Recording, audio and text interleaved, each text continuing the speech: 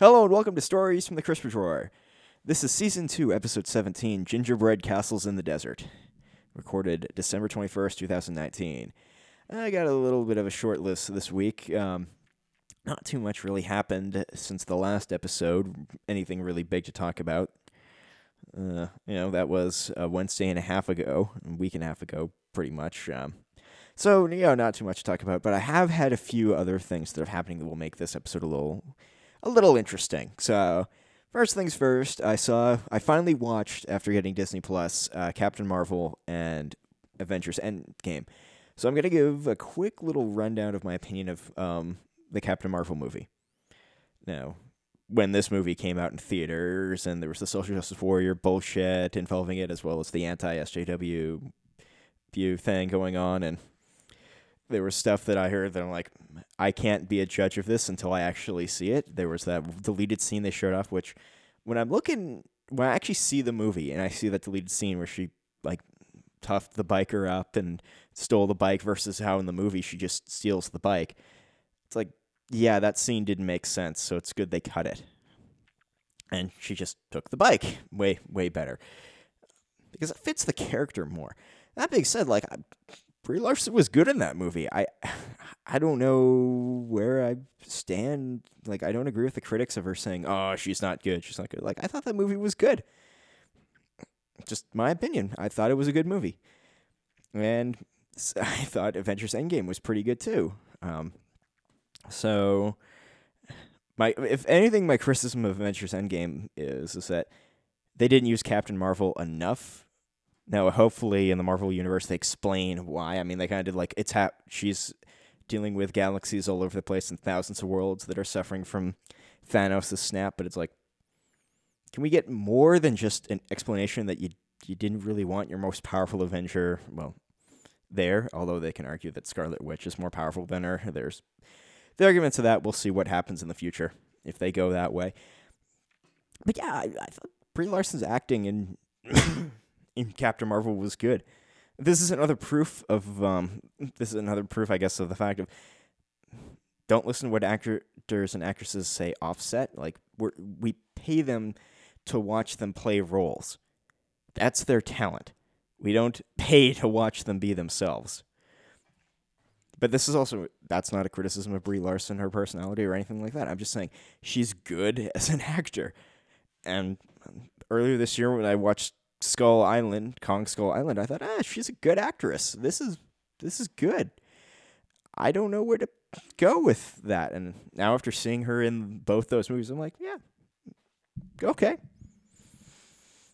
I guess the interviews and stuff like that I didn't really pay attention to because that's legacy media and sort of all dying out. It's like, I don't have a problem with her. In the movie, she's good. The character is written in a way that makes her seem snarky, but it's only for the first part, and again, it's only for the first few scenes she appears in Endgame as well. And I thought Endgame was very well done.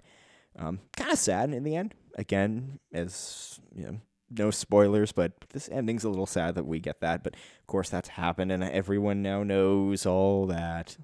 At least almost everyone all knows. There's probably some people who haven't watched that movie or didn't read the Wikipedia page or TV tropes or all that. I need to go through and read the TV tropes for both those movies because I didn't. I just thought, I got Disney Plus this morning. I'm like, I'll try this out. I'll see what these two movies are. Oh, and another thing with Disney Plus, TV show for my passes on there, the Mighty Ducks cartoon. It's like, do they have all of the episodes? I suspect they do. Oh, it's like, oh man, that takes me back. I hope they have the movie too on that set. So that's cool. That's cool. So yeah, Captain Marvel, the movie, pretty good. I will say as CG is getting better, there is a point where the uncanny valley starting to appear more. Like there were scenes where she was flying in space where they were using the CG as her suit, and it's like, it's just like if this was a video game with no live elements in it, that would be perfect. It would work, but it's not there yet. And this is nitpicky things, it's barely there. They're getting close. I did like how they did all the all the time traveling features in Avengers Endgame, although it also defeats the time paradoxes by what happens in that movie. I don't know, it was cool that they thought about, we have to retcon all the movies that came after, like Doctor Strange and all these characters who we now know about. They have to appear in these specific events that are going on, so we have to have them come back and show where they are and what's going to happen. Cool. It was really cool. I thought that was well thought out by the Russo brothers. Now we'll see where this show goes. I have to watch Thor: Dark World, which is apparently the worst of the Thor movies, but I'll be the judge of that. But then again, Thor: Ragnarok was great. I haven't seen either of the Spider-Man movies yet. I don't know what's wrong with me. But I guess, I burned out on Spider-Man with the Tobey Maguire series. And it's just been like, okay, I know it's part of this universe, and I know that Fox is now owned by Disney, so the X-Men can be brought in, as could Deadpool and all this other property bullshit. And it's like, okay. But I am getting tired of Marvel. It's like, you get a day off and you got time and you can watch like one or two of them when you got nothing else to do. And that's kind of how I've been consuming the Marvel universe. Is like, if it's good, maybe I'll buy the DVD. Like Thor Ragnarok, I bought the DVD for just because I heard it was so damn good. Blu-ray. But I honestly don't feel that way about Avengers Endgame or Avengers Infinity War. Like, I maybe they'll release like a big box set of up to Phase 3, like everything from Phase 3 back, and it's like, hopefully they do with all these special features and stuff. That's what I love, and I love I just love it. Although I still say that Ragnarok is my favorite Avengers movie, followed up by Winter Soldier, just because Ragnarok was a fun movie. Winter Soldier was a very of the time talk about the surveillance state and the power the state has, and it's almost an anarchist libertarian movie. Like, no, we have to trust people to do it themselves. We can't point a gun at everybody and hope that works. And it was an interesting movie, and the Russo brothers, like, credit for them for making that movie and thinking about where they were going to go with that. So that was that. It was a bit of my day. I also watched some football. Watched the Bills versus Patriots game, the second half of that, and then watched the LA Rams versus the San Francisco 49ers. We can't forget the Texans versus the Buccaneers, which started the day at 11 a.m. local time. Texans won 23-20, which that's slipped through. Patriots beat the Bills 24-17. That was a fun game. And the Rams lost to the 49ers. The 49ers won with 34 points, so the Rams had 31, and it was literally a field goal at the last second, strategically played by San Francisco. So, pretty good, divisionary wins for all these teams and going in. And I guess the Rams won't make the playoff pictures. We'll have to know. And then tomorrow we have a bunch of more games. Let's see, who do we have tomorrow? We got Steelers versus Jets, Saints versus Titans, Panthers versus Colts, Bengals versus Dolphins, Baltimore versus the Cleveland Browns, Jaguars versus Falcons, Giants versus Redskins, and then that's the morning window, or the early window. The midday window, we've got Broncos versus Lions, Raiders versus Chargers, another California battle there. We have Cardinals versus Seahawks, and the Cowboys versus the Eagles. So that will be an interesting one because that is a divisionary changer for that for those guys. And then tomorrow night we've got the Chiefs versus the Bears. Who knows how good the Bears will play? And Monday night we have, this week 16. We have the Packers versus the Vikings. And then week 17, next Sunday, which everybody plays in. Next Sunday, the 29th. Crazy. Who's the afternoon games? It's just nothing but afternoon games. No night games then. Yeah, geez, that's a crazy schedule. And then we're on to the wild card round in in January, followed by the divisional rounds and the conference championships mid-January. And then February 2nd, we have the Super Bowl. Who knows how that's going to be? I can't really talk too much more about that, but I still think Baltimore has the best shot at the Super Bowl. Just from their division. I don't know what else is going to happen, but I'd say Baltimore, the Ravens have got the best chance. But we'll see. Like, playoff rounds seem to change teams. Like, some teams just play better in the playoffs than others. Some teams go into the playoffs hot and just, like, don't compete at that level. Or they get all the way to the Super Bowl and they don't compete at the level of the Super Bowl. Unfortunately, what happened to Jared Goff and the LA Rams last year against the Patriots, I don't think Goff and Sean McVay, they were going into this and they're like, oh, we're going to win this. And I think they just got star-studded and shocked. And they're like, we made it this far and couldn't believe it. And then just the Patriots were just a better team in that fight. Yeah, so that's all I can really say for football. It's fun to watch. My Christmas is almost here. We're 4 days from Christmas, pretty much. It's been very, very, very busy time. Then, let's start playing The Outer Worlds by Obsidian on the Xbox One. That is a fun game. That is a very fun game, a very good spiritual successor to the Fallout series that Obsidian's putting on. Why Bethesda? Why can you not make a good Fallout game when these guys have? Like, single-player games obviously are still a big thing. It's still worth throwing money at single-player games. So, great for Obsidian. I absolutely, like, the game is just insanely fun. And I'll say this, as somebody who isn't a big fan of the Fallout series, like, I played Fallout New Vegas, and I always felt like it was definitely geared towards more Fallout 3 players who had experience with the series and sort of knew the functions. Like, I came in, it's like, I don't know, like, okay, I'll play it. And there were some fighting aspects, I'm like, I'm not that good at this. Outer Worlds definitely feels a considerable level better, more polished. Now, granted, that's also Obsidian probably having the time to launch it on their schedule versus Bethesda's forced schedule that they needed for Fallout New Vegas. So there can be that. There always is politics in development that sometimes is hidden, sometimes isn't. But as I'm playing it, it just feels so much smoother. That's all. That could also be the time difference. They know how to make the game better.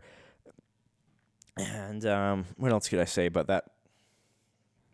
Just, it feels way more. I don't know. It just feels smoother. Feels more forgiving, I would say.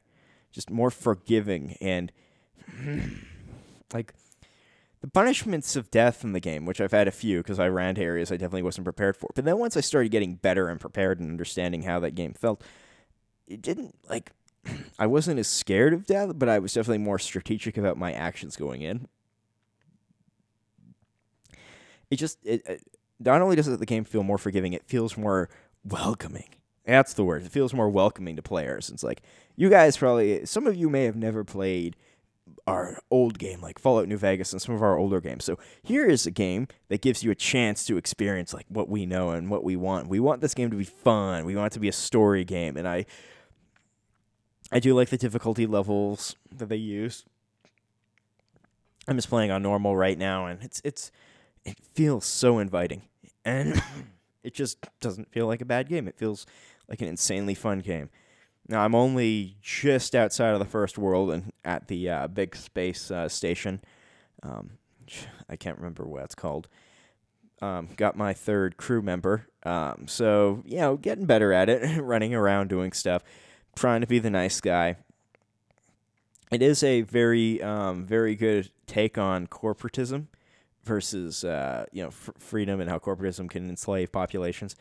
The political commentary of the game is very good. I will I defer from Jim Sterling because he's all thinking this is late stage capitalism, and I'm like, as I play the game, I'm like, no, this is corporatism. This is corporations ruling, like being so powerful they are the government. And that only happens, unfortunately, when a ruling authority gives them the chance to be that way. Now, maybe in that universe, the way in the future when we're traveling through the stars, maybe that is the reality where companies are the only things powerful enough to create nations and states. But you would then think that at some point, and you do come across these people in the game, that they would separate from these colonies and actually be able to create self-standing societies that don't require the corporate overseeing. And you find out that all the companies that are running are held together by this board, which is a very interesting thing. So there's that. It definitely has a lot of good political commentary in the game, and I won't fault it for the position it takes. I would just say that there are parts of capitalism I absolutely support, and there are parts of it I don't support. And the idea that unregulated capitalism will create that, it's like, no, that sort of capitalism is picked by the winner, not by the ones who are currently fighting it. But we'll see. My argument isn't completely correct on that, and there's a way how it can be argued, and that will be like galactic capitalism or not. We're not there yet, so I don't know. I would have to see that to see if it's true or not. But that's just me. I don't know if I'll see it in my lifetime. The Outer Worlds definitely is an interesting game. It's crazy how just it's cool. The environments are cool. The ideas are cool. It does seem to be like the stereotypical, not stereotypical, but like their take of the universe where everything's just advanced, but it's slightly broken. Like nothing's working perfectly. It's funny little things like that. And yeah, it just feels good. And yesterday, Friday. Changing topics a little bit here to entertainment in the movie theaters, Star Wars came out, as did Cats. Now, why the hell would Universal put Cats out on the same weekend as Star Wars? Why? Why would they do that? Like Star Wars, even if it's a bad Star Wars movie, and I don't know, I watched a bit of Angry Joe's review because but I haven't seen it yet. It did gross a ridiculous amount of money for opening weekend so far. I can't fault it. Like, I read the Wikipedia plot of it, and it just, to me, it's like, no, it doesn't feel, and of course, I didn't read that till after Angry Joe's review of it, which, if you're a fan of Angry Joe, you probably have watched it. I don't know if I want to see this film right away or not. Now, I do want to see the ending. I've, like, Reason's review of it seems like just no, what's the word that would be ascribed? The Reason guys is like, it was too much of a for the fans, and they're not saying it like, it was too much of an homage to the original Star Wars that it didn't really think of going anywhere. And the question is, do you blame, like, I don't think I can blame J.J. Abrams for that. I think now that this saga is over, we'll look back on the last three movies, 7, 8, 9, and we'll wonder, was it because these directors who were directing it, the good ones were supposed to be like Colin Trevorrow, who was supposed to direct this movie and then got fired because Kathleen Kennedy didn't like the direction he was going in, and he didn't like the scripts that she was providing him. So it becomes this question of, was it Lucasfilm under Kathleen Kennedy not directing at all? Basically spending her time freaking around doing all these little side things that she wanted to work on, like, the Force is feminine and stuff like that. And those are snapshots. Those probably are nowhere near indicative of what she was actually doing. They're just snapshots that we, the public, have seen inside of LucasArts. Now, could that be an indication of what's going on in there or not? I don't know. But the fact that The Last Jedi was such a downer movie, and Mark Hamill, George Lucas, and all of the Star Wars creators and original cast members are like, this doesn't fit with Star Wars. This movie, the characters you've portrayed them as, do not fit with the canon of Star Wars. And you added a bunch of side characters in that just really didn't do anything good, and there was almost no proper progression of the main characters. It's like, Rey is now is just too beyond, like too overpowered.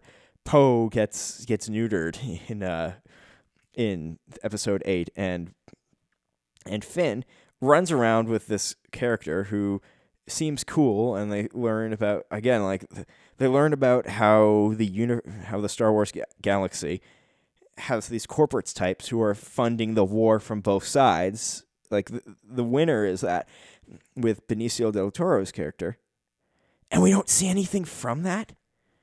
Like that character was awesome, and I really hope that there's like I haven't watched The Mandalorian TV show yet. Shocking, even though I just got Disney Plus today, so I'm sort of ramping up to maybe watch that over the start of the new year. But it just seems like there's opportunities missed there, and Ryan Johnson, he made Looper, the movie Looper, and I liked Looper. I watch episode 8 and it's like, this isn't Star Wars. This is something else. This is somebody who had a love with Star Wars, who tried to make his own movie about Star Wars and failed every single time. Like, made really bad fan fiction about it and refused to get course corrected. Or whoever was telling them, like, said, we need these specific points in the movie. I don't care how you get to them, but they have to be there.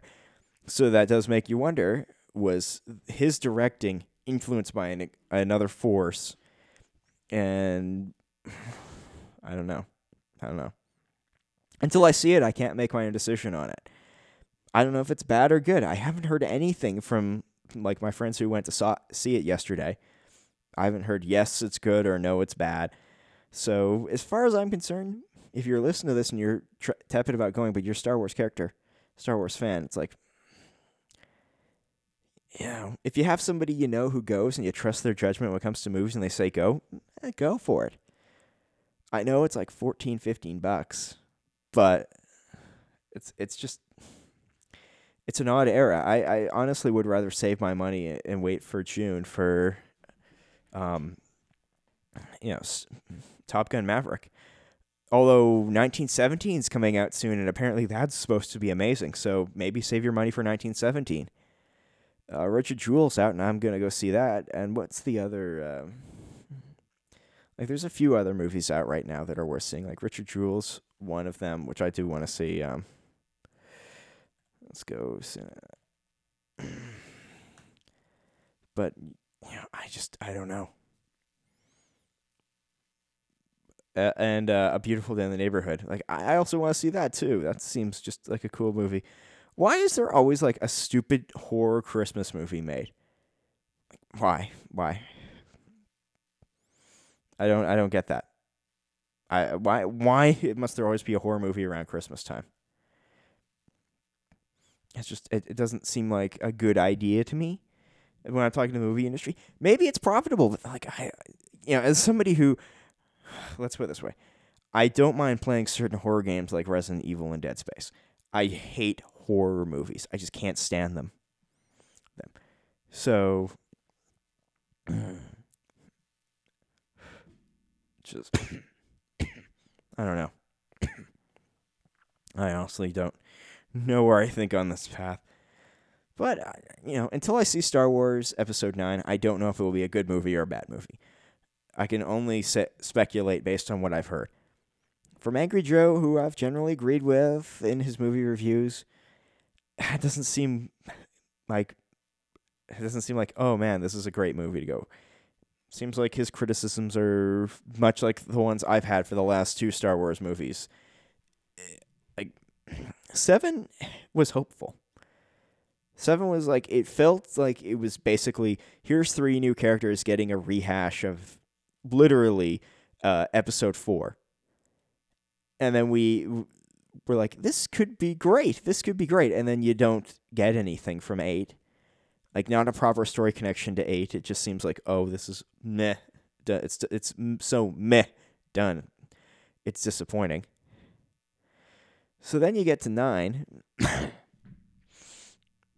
And it looks like they went out of their way to almost wipe like good portions of 8's characters out from what I've heard. And it's like, you don't know. You almost want...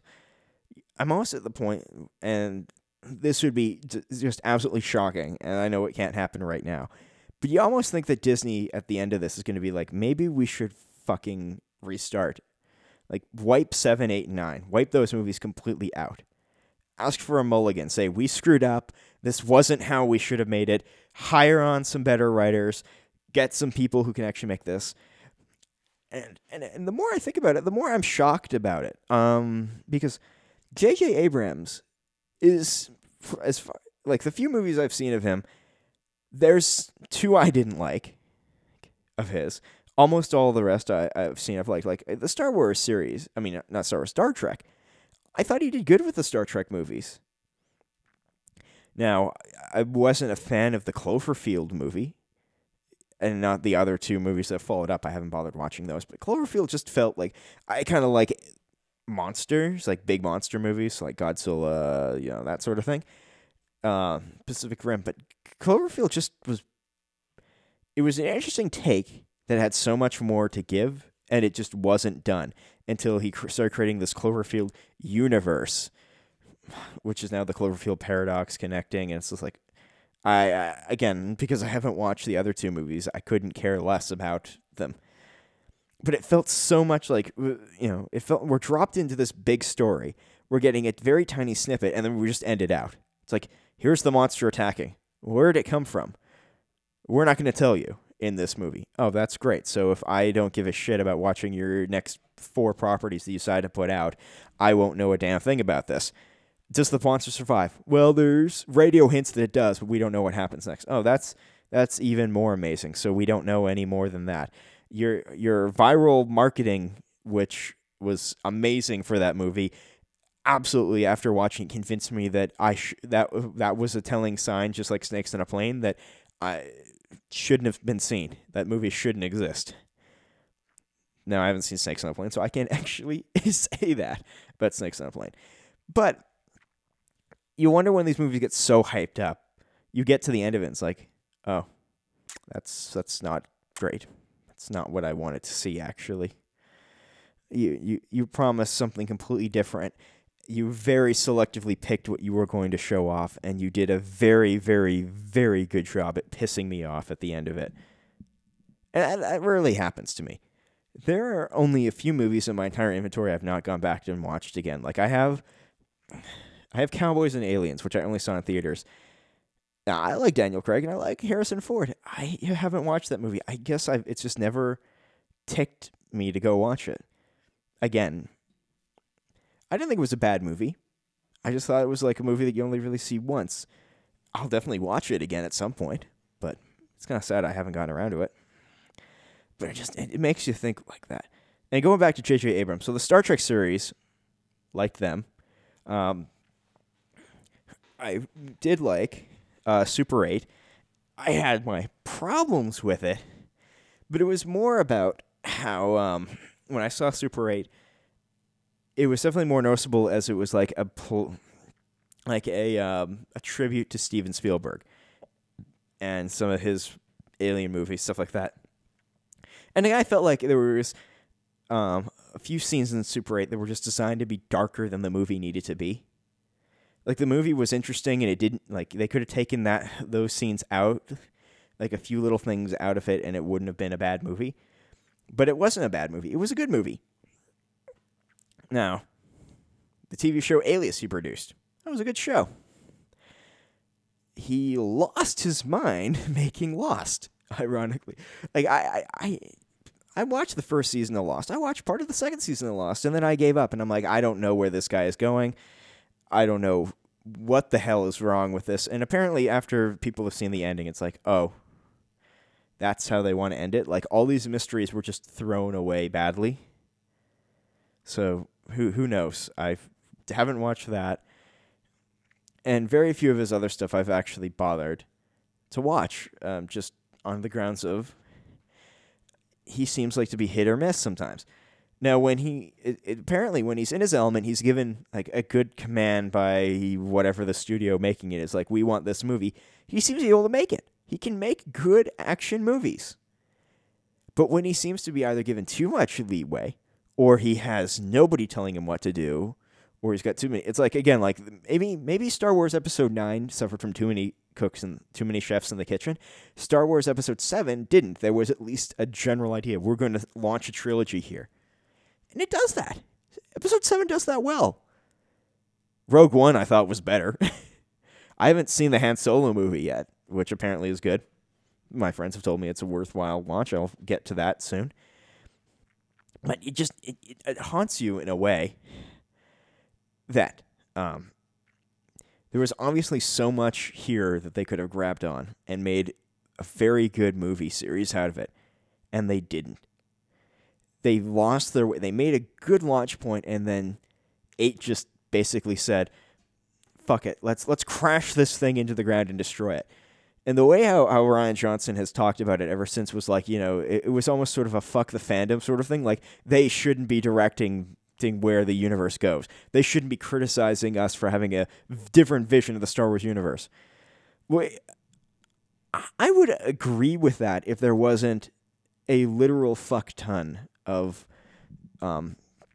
expanded universe material that when Lucasfilm was bought by Disney, they basically said, okay, now that's on Star Wars Legends. That's not the canon universe anymore. And then when they realized, oh crap, they didn't have good canon to keep going, they started adding that. They grabbed stories from the Star Wars universe and canonized it back in because they needed characters connecting into Star Wars Rebels, Star Wars, and Star Wars The Clone Wars. And they need to bring these properties back, and they need to add characters into it to make it make sense. So, I can see where the properties that they seem to be making the best shots at are post-Episode 3, pre-Episode 4. That gap in between the end of the Clone Wars and the start of the Galactic Civil War, the true start, like the victory of the Battle of Yavin, that seems to be where Disney is throwing their efforts, and they're getting a lot of good stuff. Now they've added some characters in, they've made some universal changes, brought some of the legends back into canon, which is good by them. But it makes you think that they wanted to have a true shot at Star Wars. And I have no doubt that Disney has the money to do it. Disney has the writing staff to do it. Disney could get any director they did.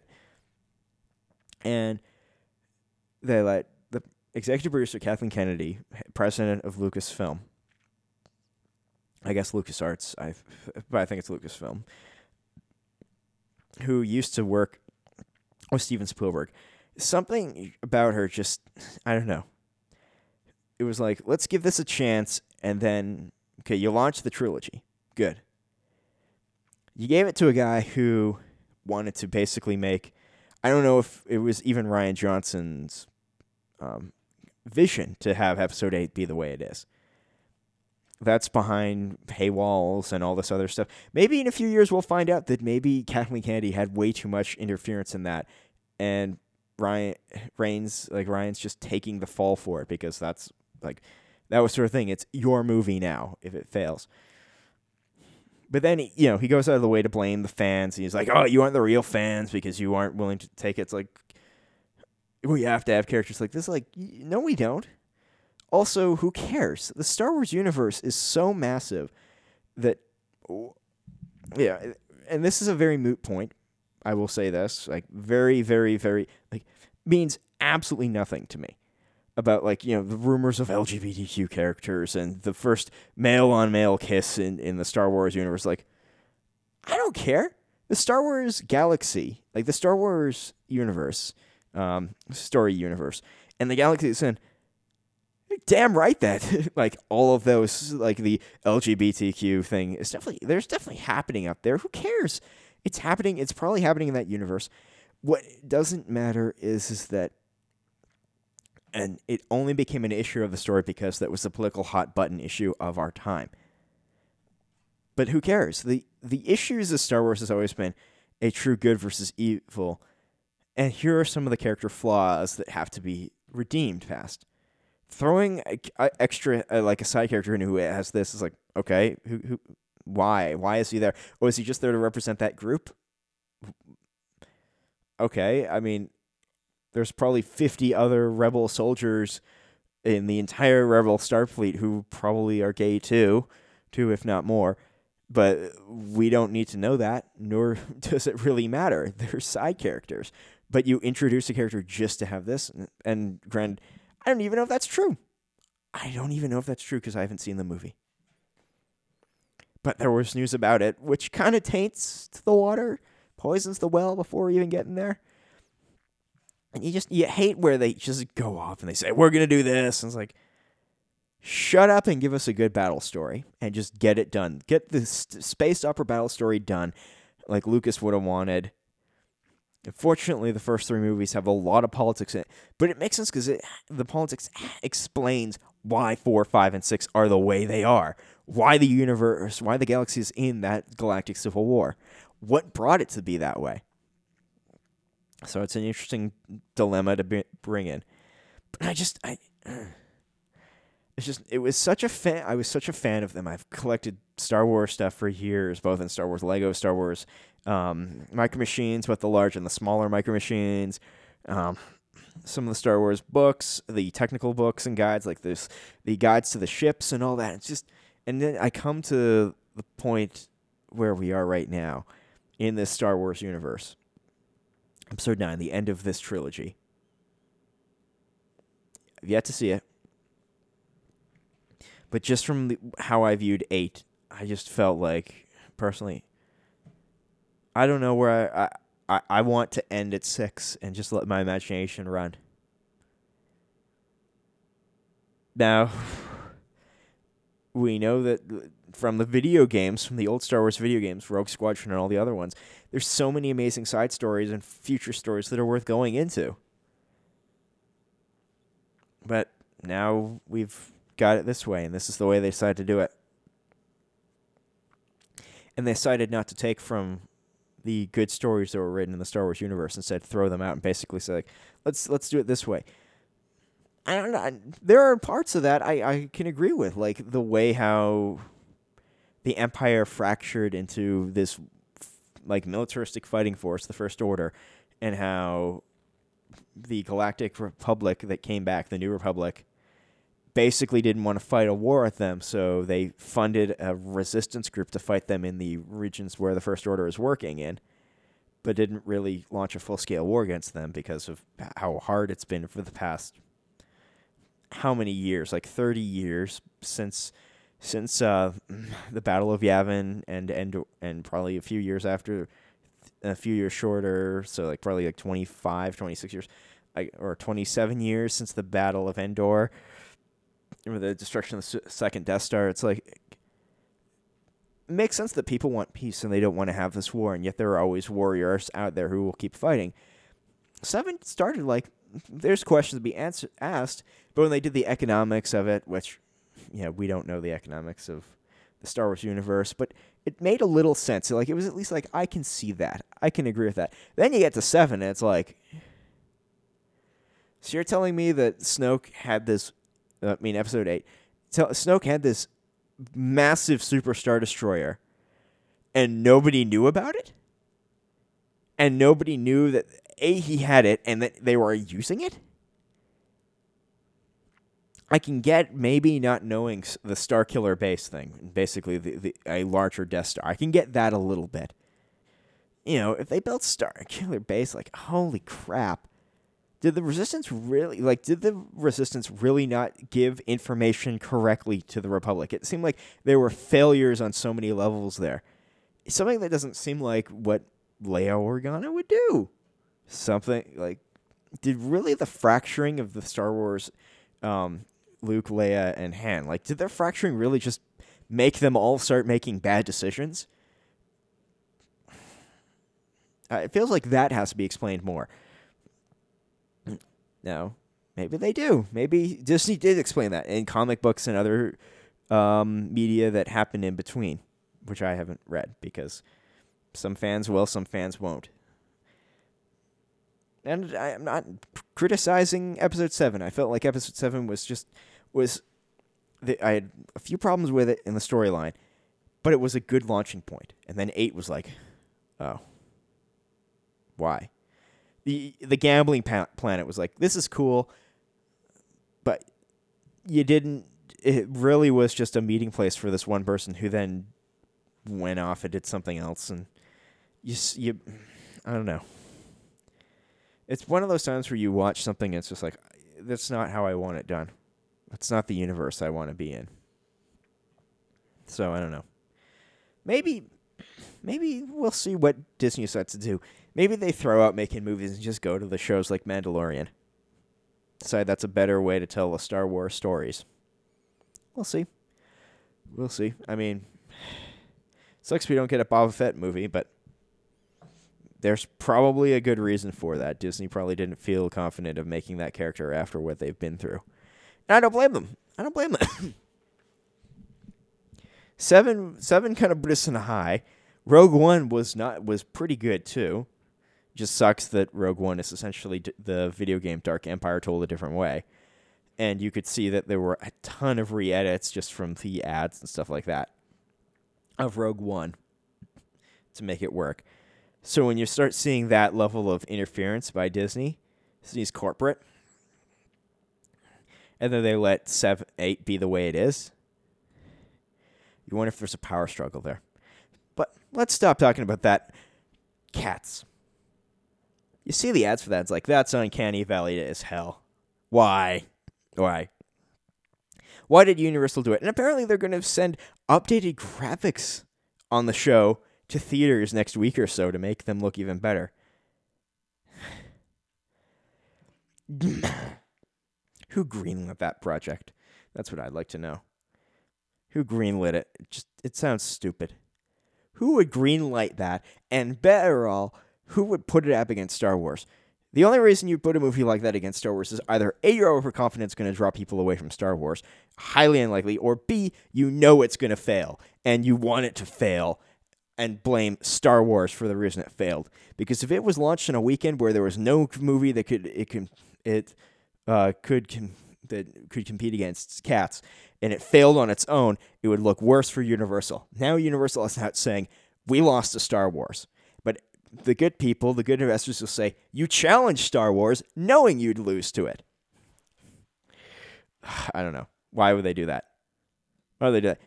And especially the thing, like, the Cat's a very, very, very simple story. Like, it's almost a poem or something like that. Not blaming them, but it just doesn't seem like the movie it should be. It should have been made a movie. But, okay. Somebody threw money on it, and I hope... I wish they weren't going to lose money on it, but they probably are. Especially with all those CG effects they had to pay for. Speaking of CG effects, sucks that the CGI studio that fixed Sonic the Hedgehog and did a few other characters and a few other jobs that they fixed on another work, got closed in Canada. Just told all the employees, like, their multiple locations were closing down, and the owners are now starting a new studio up again to cut costs. This just sounds terrible. Especially just, like, those level of 3D artists that get that high, and apparently they were working like 10, 12-hour days. They could go home after 8 hours, but they would have been like, it didn't look good on the team, and it looked bad on reports. It's like, that's... I'm fearing that the desire for entertainment like this is having, as Jim Sterling talks about, one of the few things I do not disagree with him on. How do I put that? There's only a few things I do disagree with him on, Jim Sterling, and most of it's politically related. But when it comes to the businesses of video game studios, he talks about crunch time and how this is happening, and now we're seeing this extend even more into non-video game visual media, such as TV shows and movies. And you're watching these studios just burn out, and the studios treat their employees like crap for this. And then they just close because they're not making enough money. So they close the studio down, fire everybody, start a new studio up under a different name with the profits they save from the last one, and keep the salaries lower and keep doing it. And it's like, this isn't going to play out for as long as it can be. This is going to fail. You don't reward somebody by doing a good job by firing them or putting them in that position. These are organizations that these guys work their butts off to make the best CG they can.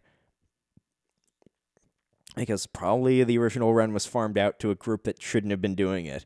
and these guys get hired in to save a project, and that's the thanks they get, is, you're done, bye.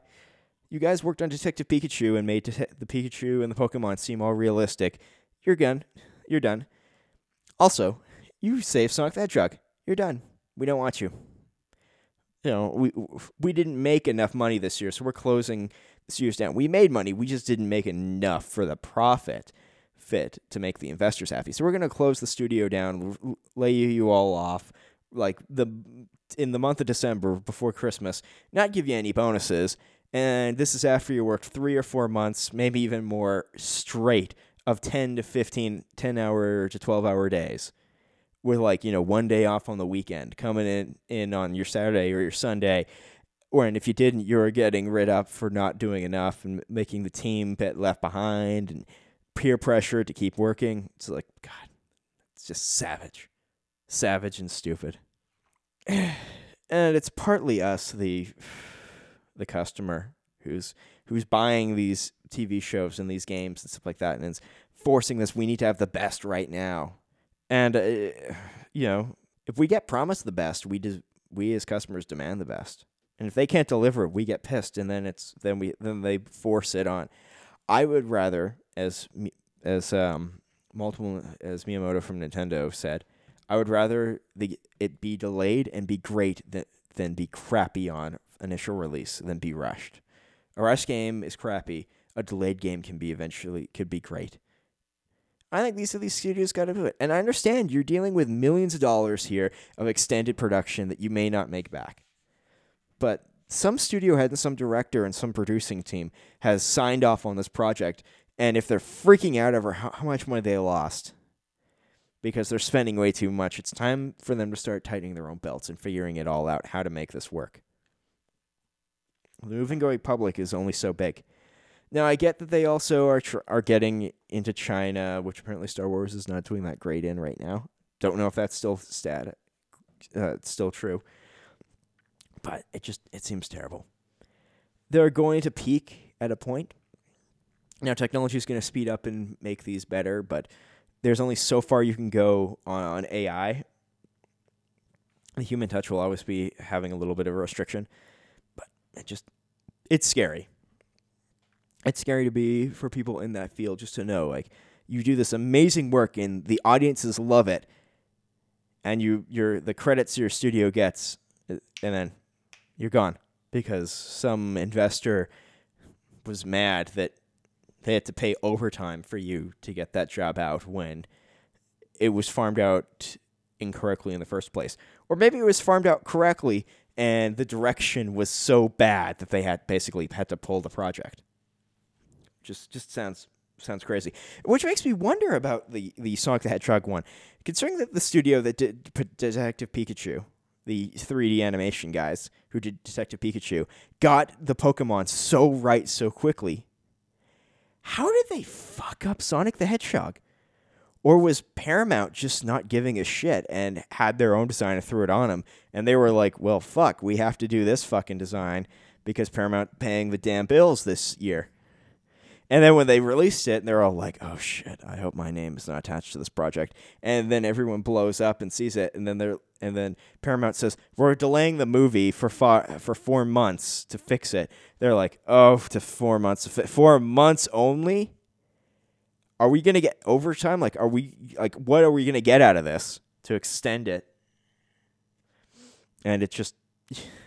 And this is the thanks they get. Hey, you did this amazing work. You made 2 great movies this year. You saved one after we gave you terrible direction, and we told the director not to actually fix it. Now we have to fix it.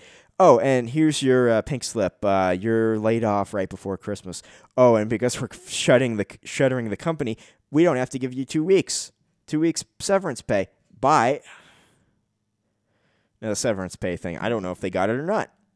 That wasn't in the news article I read about it. I would hope they would, but I wouldn't be surprised if these companies are shuttering their stuff if they're saying they're not going to, or they're getting into legal things to protect them from doing it. It just sounds terrible. If you're going to shutter a studio, shutter it in fucking February. Give them the Christmas break off and give them a bonus. And when they come back, give them a full month to say, we're going to be shutting down in a month. You guys can work until shutdown. We're paying you until shutdown plus 2 weeks, as we should do because we're good bosses. Just sounds terrible. Just bad.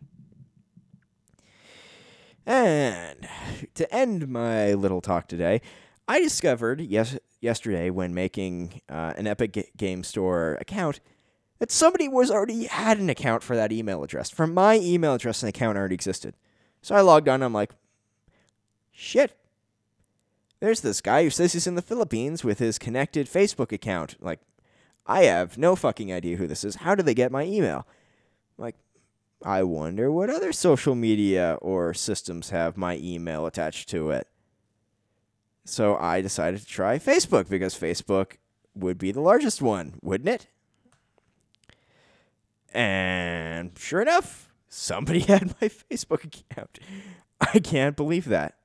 Like, I honestly can't believe that. I just couldn't believe it for a second. So we'll see. But also Facebook made an account too. I guess I said that. What I'm more shocked about is that these two accounts were made. As far as I know, I know the Facebook account had nothing done to it besides from a name being made for it. And it never got logged in until I discovered and logged in and did the recover password option that's sent to my email address. I'm like, why was I never sent an original authentication? Now, granted, no, because it says it wasn't created until October 2018. So somebody made the address back then and never logged in. Why? Why would you do that? Now, with the Epic Game Store, there's indication that no games were ever made, and the Epic guys got back to me and said, like, we can either deactivate the account and block your email from being used, or we can just, shut it down and put a warning that if somebody tries to do it, we send it to you. I'm like, I don't know which one I'm going to go with. Now, I did launch an Epic Game Store account with my other email address. Kind of a little annoying. But that does happen. Thank God it's not on Steam. That would piss me off more. But I'm kind of shocked that I was never sent any notification from either Facebook or Epic Games about an email being made with an account being made with that email address. But do I blame them? No. Maybe it was my spam that caught it. But at the same time, I'm thinking, if the account is made and then never logged in, although the Epic account was merged to a Facebook account, which was weird, so it was logged in, it makes me think that what happened is that they made it using Facebook first and then they put a Gmail account on afterwards, which is why I was never notified. I don't know. Not going to blame the Epic guys for it. Not going to blame Facebook for it. They probably are dealing with shit like that all the time by people making unauthorized accounts all the time. So, yeah, we'll see. I'll make my decision on it. My other Epic Game Store account is already running, so I'm happy about that. Haven't got any games, but Borderlands 3 is one of them I'll be getting, and I might get Outer Worlds for PC. Thinking about it, but maybe not. We'll see. But, it's interesting that happens. Now, I know my email, like the address itself, has been released to the public because of various hacks that have happened to various companies. I'm using LastPass that changes my passwords for that, so I'm not concerned that it will ever be grabbed again. But, it is weird that people do that. It's odd. It's just odd. That's all I can say. But besides from that, I guess it's like something that's just going to happen. And when as the world expands and more more digital our space gets and less hidden this information is. But as far as I can tell, not blaming Facebook, not blaming Epic for that. There's probably ways that some people would. they're just as much of a victim of this as we are, the individual, because it's just not the way. They don't want that happening. They never want that happening. So, yeah, just saying, check out check your emails to make sure it's not being used somewhere it's not supposed to be. And it's kind of hard to do that. That's one thing I discovered. It's like, do you just go to websites and start typing your email in, seeing if there's an account on it, like do the forget password thing? That's just, yeah. I guess you can, but it seems a little odd. Personally, it seems odd and maybe dangerous if somebody's sniffing you for it. Somebody's hacked into your internet or your provider and is or they got a keylogger or something like that trying to crack something. But I guess that's just, things like that happen in this world, and there's not too much you can really do about it except be ready for it when it does happen. Thank goodness there was no payment information on either of these accounts to charge money to, and I very strictly watch my credit cards, so I know what's going on most of the time with them. But I guess stuff like that does happen, and you just got to roll with it. Fix it the best way you can and roll on.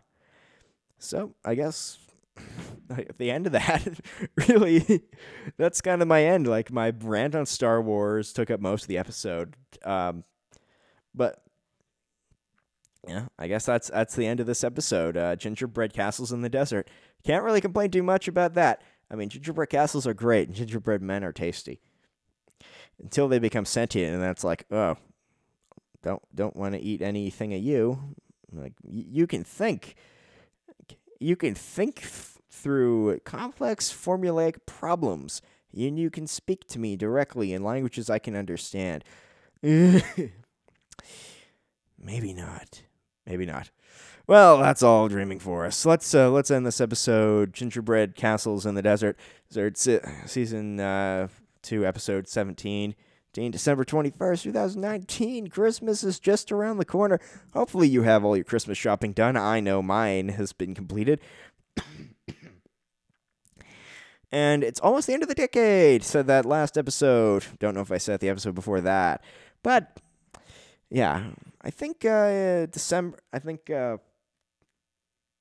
Thursday, maybe Boxing Day in Canada or New Year's Eve, I'll make an episode about looking back, do episode 18 of the year, doing a look back. Or maybe I'll do it this upcoming Saturday, the Saturday immediate after, and then run a New Year's Eve, New Year's Day episode, just talking about some things. I'll make maybe some interesting stuff that happened in the past decade, from 2010 to 2019. What was interesting? What made the decade interesting? We'll see. I mean, we got Marvel made most of the decade interesting, but I guess we'll talk back in that very soon. Thank you all for listening, and tune in next time to Stars from the Crisper Drawer. Thank you. Bye.